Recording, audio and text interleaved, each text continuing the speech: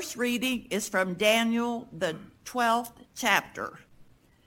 At that time shall arise Michael, the great prince who has charge of your people, and there shall be a time of trouble, such as never has been there was a nation till that time.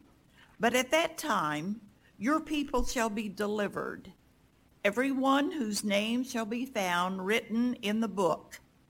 And many of those who sleep in the dusk of the earth shall awake, some to everlasting life, and some to shame and everlasting contempt.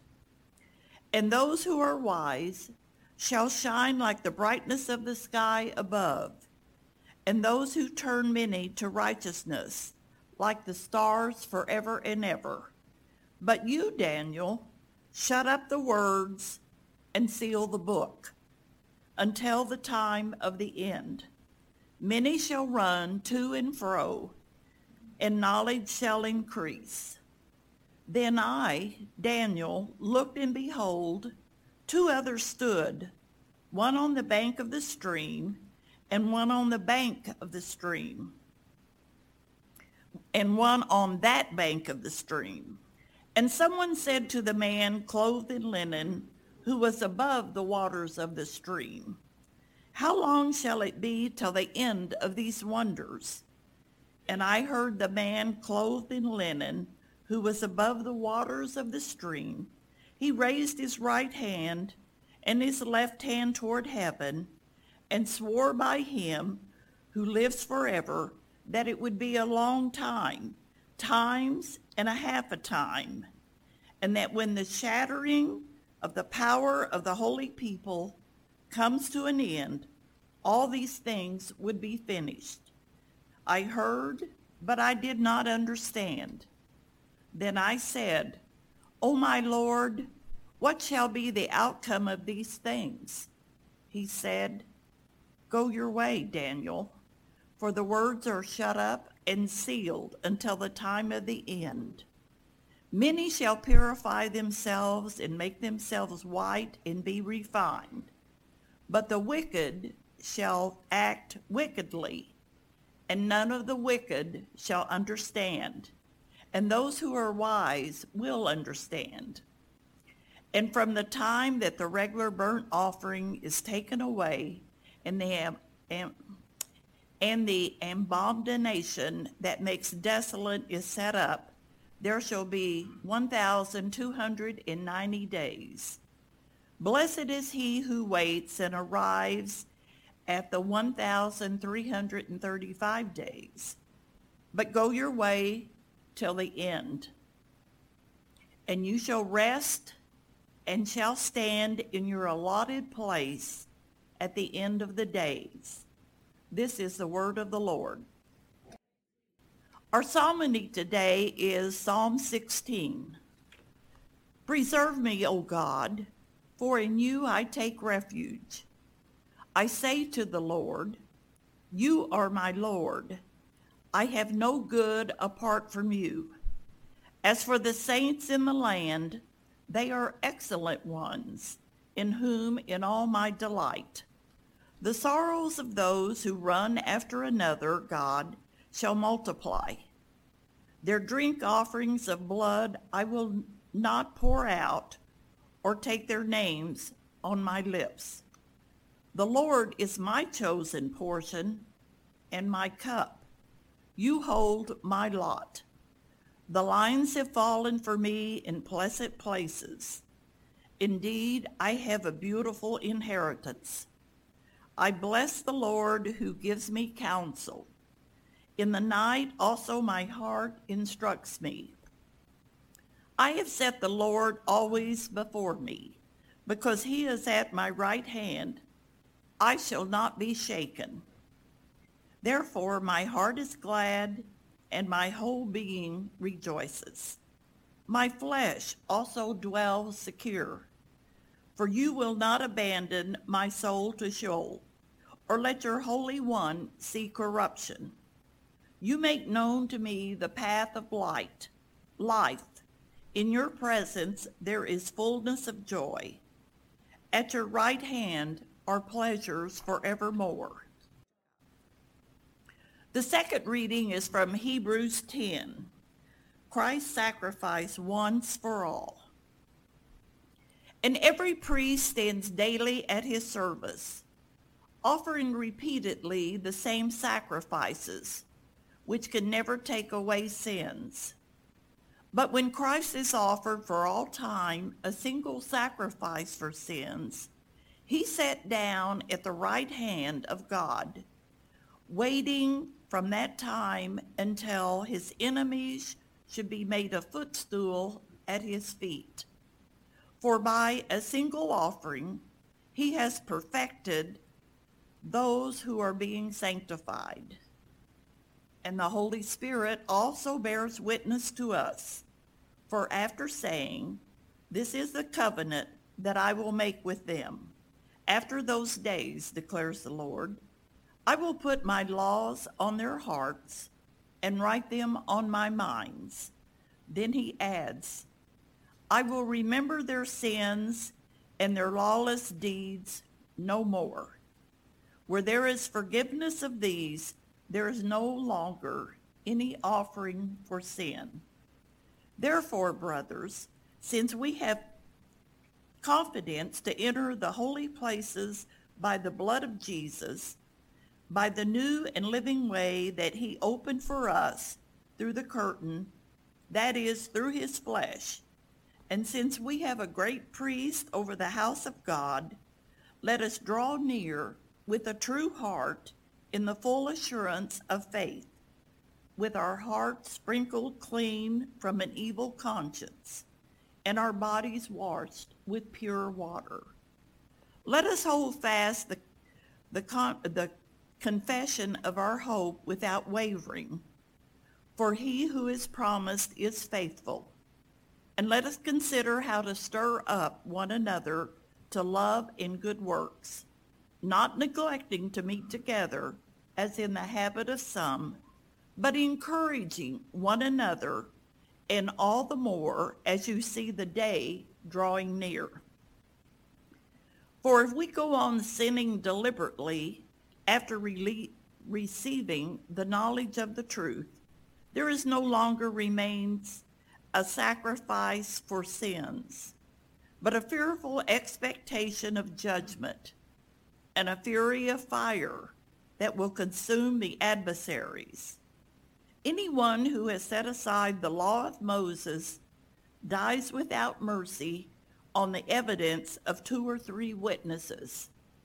How much more worse punishment do you think will be deserved by the one who has trampled underfoot the Son of God and has profaned the blood of the covenant by which he was sanctified, and has outraged the Spirit of grace? For we know him who said, "Vengeance is mine, I will repay." And again, the Lord will judge his people. This is the word of the Lord. The Holy Gospel according to St. Mark, the 13th chapter. And as he came out of the temple, one of his disciples said to him, "Look, Teacher, what wonderful stones and what wonderful buildings." Jesus said to him, "Do you see these great buildings? There will not be left here one stone upon another that will not be thrown down."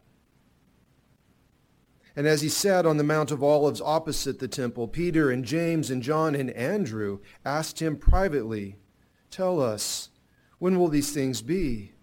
And what will be the sign when all these things are about to be accomplished?" Jesus began to say to them, "See that no one leads you astray.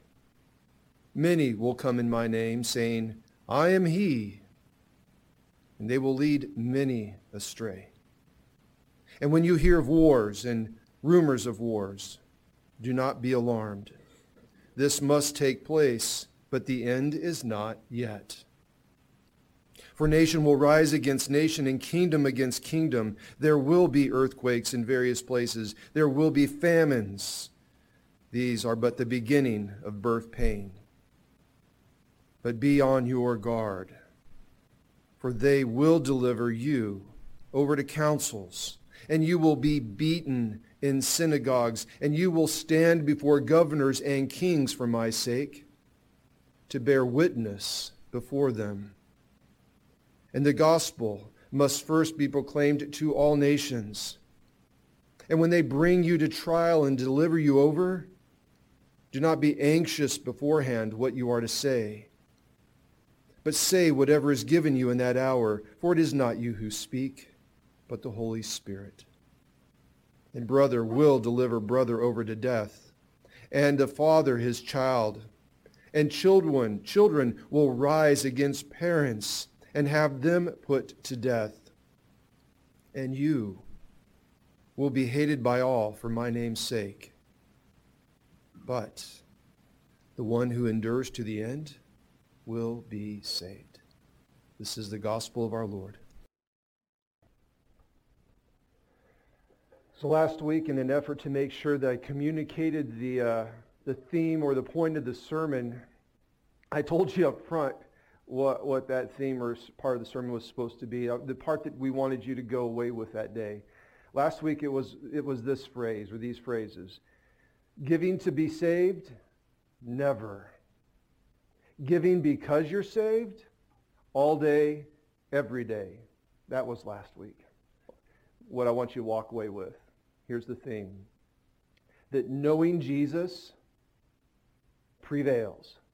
Now, I'm not talking about knowing about Jesus. There are a lot of people that have read the Bible. They've been culturally around Christianity all their lives.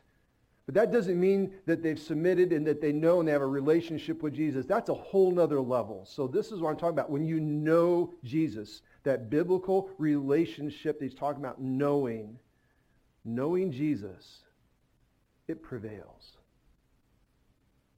Now today's gospel lesson, Mark chapter 13, you'll notice that it picks right up where we left off last week. Last week we ended at the end of chapter 12. This is 13. Jesus is in the last day of his public ministry in Jerusalem. This is Wednesday of Passion Week.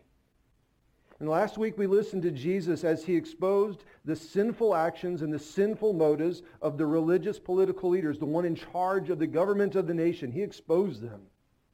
He also exposed the depth of their corruptive power and their greed by calling to attention the way that all the people were participating in this system. Even the impoverished widows were dropping their last food items, food money, to be saved. They were coerced and shamed into supporting an evil government. And this government, it had emphasized a problem. It had created a problem, if you will. And they presented and controlled the solution. And this government forced national compliance. They profited and they secured their worldly power through it all. And that system was exposed. And in time, that system was destroyed because in the year 70, it did crumble. Now, by this time, on the last day of his public ministry, Jesus has brought public ministry to an end. He's now going to speak privately to his disciples. For the remainder of this day and for the next day, the focus is on his talking and his teaching them. Now, with that in mind, a young couple had recently been married. And in their marriage, they had had secure jobs. They had actually had those before they got married, but their jobs were secure. They'd come together and they'd purchased their first home. Oh, and they were fully participating in church. I mean, they were there for Sunday worship. They just loved to worship. They were at the midweek Bible study group where it was just their cell group of their friends and their other friends meeting in homes once a week. There they would pray. They would read God's word. They would have their fellowship time together, and they would just keep each other accountable to their walk with Jesus, right? They did that every week. They were dancing, if you will, in the Spirit of God. It was beautiful. They were faithful. It was neat to watch as a pastor this young couple and their love of their Lord and their participating in the kingdom. They were giving, they were serving, they were just all in. And then finally, one day, they brought news that said, hey, we're going to have a baby, Pastor. We're with child, and how exciting this is. And at that point, all the plans in their life and all the plans of their family are set in motion in their minds, right? They're just dreaming up all the future's going to be, the terrifying parts as well as the joyful parts. Right? They're getting their rooms in their house ready for this child. They're getting the baby supplies and the furniture. They're getting the car seats. They're working on the names, and they're going to honor a family member with this first name, depends on whichever, whether it's boy or girl. The friends and family are gathering for the baby showers. You know how that goes. And for months, these plans and these dreams and these hopes are just pouring forth and taking shape. Mom is as healthy as a mom can be. The baby looks to have great health and great form. You know, the little sonic things. The head is in good order. The heart's beating right. The arms and the legs and the fingers and the toes. I always say in the nose where it's supposed to go. You know, that kind of thing. They were just so blessed. It was beautiful to watch. Late in the pregnancy now comes the day, and, you know, like she's very pregnant. And one afternoon, she's driving on, it's 1604. I think it's like 3 lanes going this way and 3 lanes going this way, and it's just busy all the time. She's driving on the 1604 in San Antonio, and all of a sudden a strong contraction comes, and now she's feeling like she peed herself, but the water broke, and it's in her car, and she's in the middle lane, and she's going fast, so she finds a way to pull over. She's calling her husband, calling this, and first responders come. They get there pretty quick. They get her in her car, and they whisk her to the hospital quickly. When she gets to the hospital, the labor and delivery team's meeting them at the ER section. Boom, they get and they take her up to the room. Husband finally gets there. There, hours of this labor's going on, and a healthy baby girl is born. Oh my gosh, it was great. Mom's recovering. She's receiving some of that post-delivery care. Baby is being taken care of by the medical team. You know, they're taking the fingerprints and doing all that sort of stuff and wrapping her tight in those little blankets. And then there's the pictures, the phone calls telling everybody the good news because it was a surprise. Parents didn't have a chance to get there yet. What a beautiful day. What a beautiful evening. Until it wasn't. About an hour after delivery, in the calm of the evening, families on their way, resting and sleeping from the strain of childbirth, mom's heart rate monitor on the machine signals a flat line. Alarms are going. What? Nurses rush in. The machine's right. They check her. They try and feel a pulse. There is no heartbeat. There is no pulse. Alarms are hit, calls are made, people are hollering out. The chaos that's organized goes into motion. Chest compressions, oxygen bags squeezing on the outside. People are rushing into the room at this point. Cables and stuff are being disconnected. They're ready to run her off on this bed, down the car to what something might be a surgical emergency kind of a room. Dad and newborn daughter, they're left in the room. Alone. What is happening? 30 minutes later, doctor comes into the room. Sorry, sir. Your wife has died. She was bleeding internally. We did our best. We did everything we knew to do. And we're sorry. In those moments, this father experienced an incomprehensible shock, a violation of all that is good. How can this happen? She was so healthy. This is a premier modern-day hospital in the United States. Our plans, our dreams, our life. It's over. How can I raise this little girl by myself? Oh, God. Later he said, I couldn't finish the words. All I could say is, oh, God. Now the shock upon the young dad, the shock upon his wife's parents, they never saw it coming. That possibility never entered their mind. They were not prepared. And as a pastor witnessing it all, I can tell you it was devastating. And I share that story with you now because in today's Bible lesson, there's a strong connection. In Mark chapter 13, and friends, this chapter was a devastating shock to the disciples.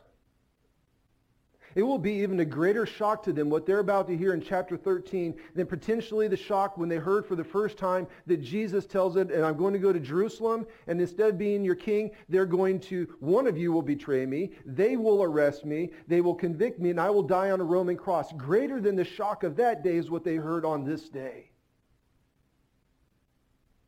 They have followed Jesus for 3 years. They have left their families. They have left their communities. They have left their businesses. They have given their lives to follow Jesus. They have left everything behind to follow him. They have witnessed things and experienced things that the world finds hard to believe and fails to comprehend even today. And at the end of 3 years, because they've been told repeatedly, they know that Jesus will go to that cross, but he's also confirmed to them that he's the Messiah. And in ways that they've seen and they don't understand that he is a Son of God because he's doing things that no one on earth can do apart from God. At the end of these 3 years, the king has arrived and entered the city of Jerusalem, and they're right there with him. Crowds celebrating, palm branches, the works. Everyone is celebrating Jesus as this Messiah of God. He is the one who's finally going to fulfill the prophecies of all this Old Testament. And they believe that they're about to experience the establishment of God's glorious kingdom on earth with Jesus as their king. They're very familiar with passages like Isaiah 9 where it says the government will be on his shoulders. That he will literally take over the rule of not only Israel, but the world. They think and believe that happens. They're familiar with Zechariah chapter 14, which lays out in great detail how the coming Messiah will establish his reign and rule in this world. They're familiar with every Old Testament promise that looked forward to the day of this kingdom that is established once he entered this city. That the Messiah will come. We got a phone going. Sorry.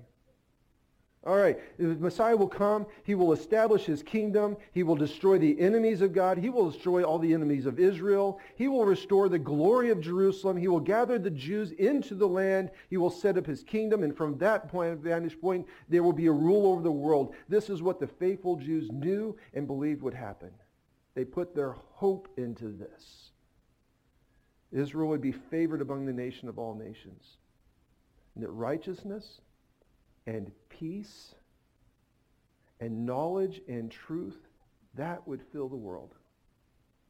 Everything looked in place and on schedule in the minds of these disciples until it wasn't. Jesus says to them, everything you see here, these great temple stones, this wall, this city, it's going to be thrown down. Peter, James, and John, and now they add Andrew, the fourth. They're like, what is going on? So they approached Jesus privately. They said, Lord, when's this going to happen? And Lord, what about the coming kingdom? They know that Jesus has been talking about his death. They're kind of prepared for that because they know what will happen. They know the events of betrayals and arrest and crucifixion, but they also heard him say, and on the third day I will rise. And so they fully anticipate that when he rises, he's going to rise as the king. And as this king who has defeated sin, death, and the devil, that this king will set up his kingdom, and it will be good from this day going forward. They have placed their hopes and their dreams into this Messiah and into this kingdom that they've waited their whole life for. That's not what they come away with. stunned. In ways that you and I can't understand that message that Jesus gave, it was confusing. It was shocking. It was unwanted. It was unwelcome. And they didn't know how to deal with it. Yes, Jesus will die. Yes, Jesus will rise. They got that. But then only after some long and unknown period of time that's going to include the same worldly debauchery and war, the same hardships and distress that has always been, famines and people having bad things happen to them, that there'll be an oppression of God's truth and the persecution of God's people. Only after an unknown periods of time of that you'll establish your kingdom. That's not what we signed up for. That's not what we've been longing and hoping for. How is that in line with what you've told us was going to happen? That that your followers, Jesus, we are going to be hated by this world. We're going to be subject to persecution and even death. And on top of that, there's going to be false prophets, false teachers, and they're going to fill history with their deceptive ways until your kingdom comes. And only after that, when we don't know when that is, that your kingdom will be. Lord. They're shocked. They didn't see that coming. A young widowed father, he entered a first long night with a newborn daughter in his arms. He was experiencing many things as he held that little girl, but he wasn't alone. Within about an hour and a half, he was surrounded by his mother and father, his in-law mother and father, brothers, sisters, close Christian friends, converged, pastors, hospital staff. They were all in the presence of God. God was in them and between them. And as much as he was shocked by death, as much as the family was shocked by this death, more than that, they shocked the world by their faithfulness and their life. That night, in the weeks and the months to follow, theirs was not a parade of broken, hopeless, angry, questioning people. Theirs was a parade of wounded, but faithful and hopeful followers of Christ. When the world saw him, and the world saw his parents and her brother and the rest of these people gathered, they saw sermons walking. The funeral was a celebration of Christian faith first. Then it was a celebration of a young lady who displayed that she knew and loved Jesus. Yes, they had tears in their eyes, and yes, when they spoke at the microphone, their voices were kind of broken because there was a lot of emotion. But they let everybody know there and every day of the life since that death was not the end of the story. It was not the final word. They reminded everybody, and in their lives they proclaimed to everybody that Jesus has promised to prepare a place for us. Jesus has promised to take us to that place, and that those who faithfully endure will be blessed. And Jesus, they said, has always kept his promise. Eternal life with God and those they love, that's the final word. Yes, they had to say goodbye, and they weren't prepared for that. But when they say hello, it was going to be good. For this family, knowing Jesus, it prevailed. And so it was for the disciples. Yes, overwhelmed, unprepared, shocked, and really not looking forward to what Jesus just told them was going to happen for a time. But theirs was not a parade of broken, hopeless, defeated, questioning people who went around aimlessly without reason or purpose, lost in the sauce of their mourning and their sadness because the kingdom was delayed. That was not what you saw in these disciples. That's not what the Spirit of God came to them for. Theirs was a parade of faithful, hopeful followers of Christ. Theirs was a parade of God-inspired truth and lives of holiness that would change the world. They would go before governors and kings celebrating Jesus regardless if they were going to get bombarded with stones or run through with swords or losing their heads or hung upside down. They would continue to go to the ends of the earth with joy and gratitude in their hearts because they knew Jesus. And they know the end of the story. And they know that Jesus keeps his promises. That his kingdom will come, and it will be good, and it will be glorious, and they will be in it. And until that day, they will be faithful. Theirs was a parade of God-inspired truth. And it changed the world. 12, well, at that point, 11 guys set out with knowing Jesus and letting everybody know about Jesus. And it's covered every continent on earth. Even the Northlanders, where my ancestors came from, got it. You know, the early church is Lord. That Lord is our Lord. Their mission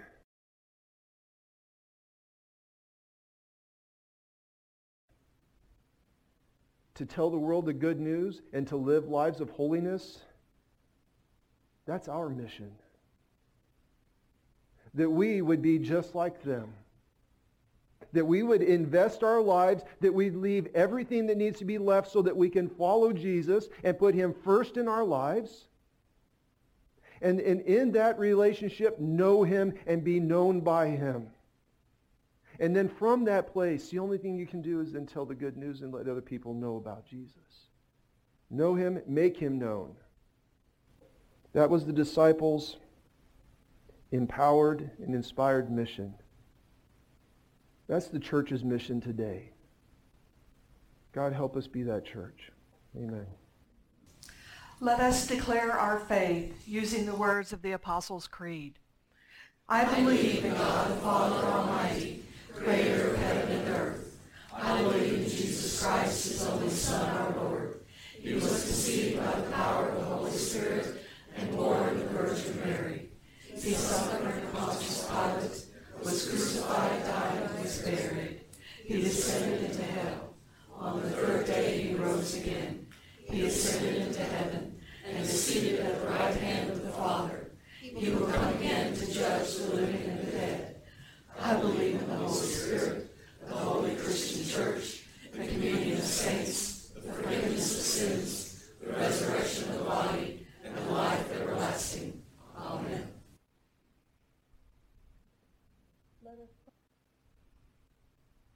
Heavenly Father, we give you thanks for calling us here today to be in your presence, among your people, to commune with you. We offer our thanks for your goodness. We offer our thanks for your love of us. We offer our thanks for the freedom and prosperity you have entrusted us with. If it gives you glory, continue to bless your church on earth with faith, obedience, a heart for you and each other. Lord, in your mercy. Hear our prayer. Lord Jesus Christ, we give you thanks for showing us the way of the kingdom. We give you thanks for your example of service, for the life we find in and through you. If it gives you glory, correct the errors of our ways. Reshape us and conform us into your image. Make us to be followers of your way. Empower each of us to participate in your mission with enthusiasm and your ministry with gratitude. Lord, in your mercy. Hear our prayer. Holy Spirit of God, we also ask that you empower the leaders of government and leaders of corporations to be men and women of your will and way. Help them initiate peace and freedom and truth. Help the workers within hospitals and schools heal, build up, and guide the humanity entrusted to them. Holy Spirit of God, we ask that you guard and guide our nation's servicemen and women wherever they are, and sustain their families while they are away from home. Lord, in your mercy.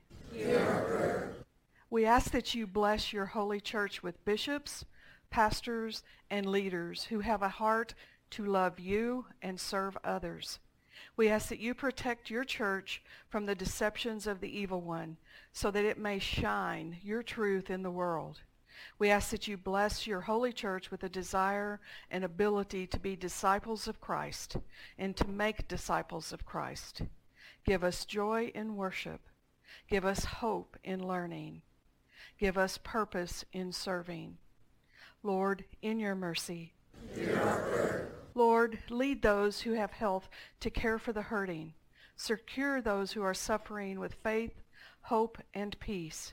We especially pray for those we name in our hearts now. Lord, in your mercy. Hear our prayer. Into your hands, merciful Father, we commend ourselves, and we commend all for whom we pray. We will trust in your mercy through your Son, Jesus Christ our Lord. Amen. Our Father, who art in heaven, hallowed be thy name. Thy kingdom come, thy will be done, on earth as it is in heaven. Give us this day our daily bread, and forgive us our trespasses, as we forgive those who trespass against us. And lead us not into temptation, but deliver us from evil. Thine is the kingdom, and the power, and the glory, forever and ever. Amen.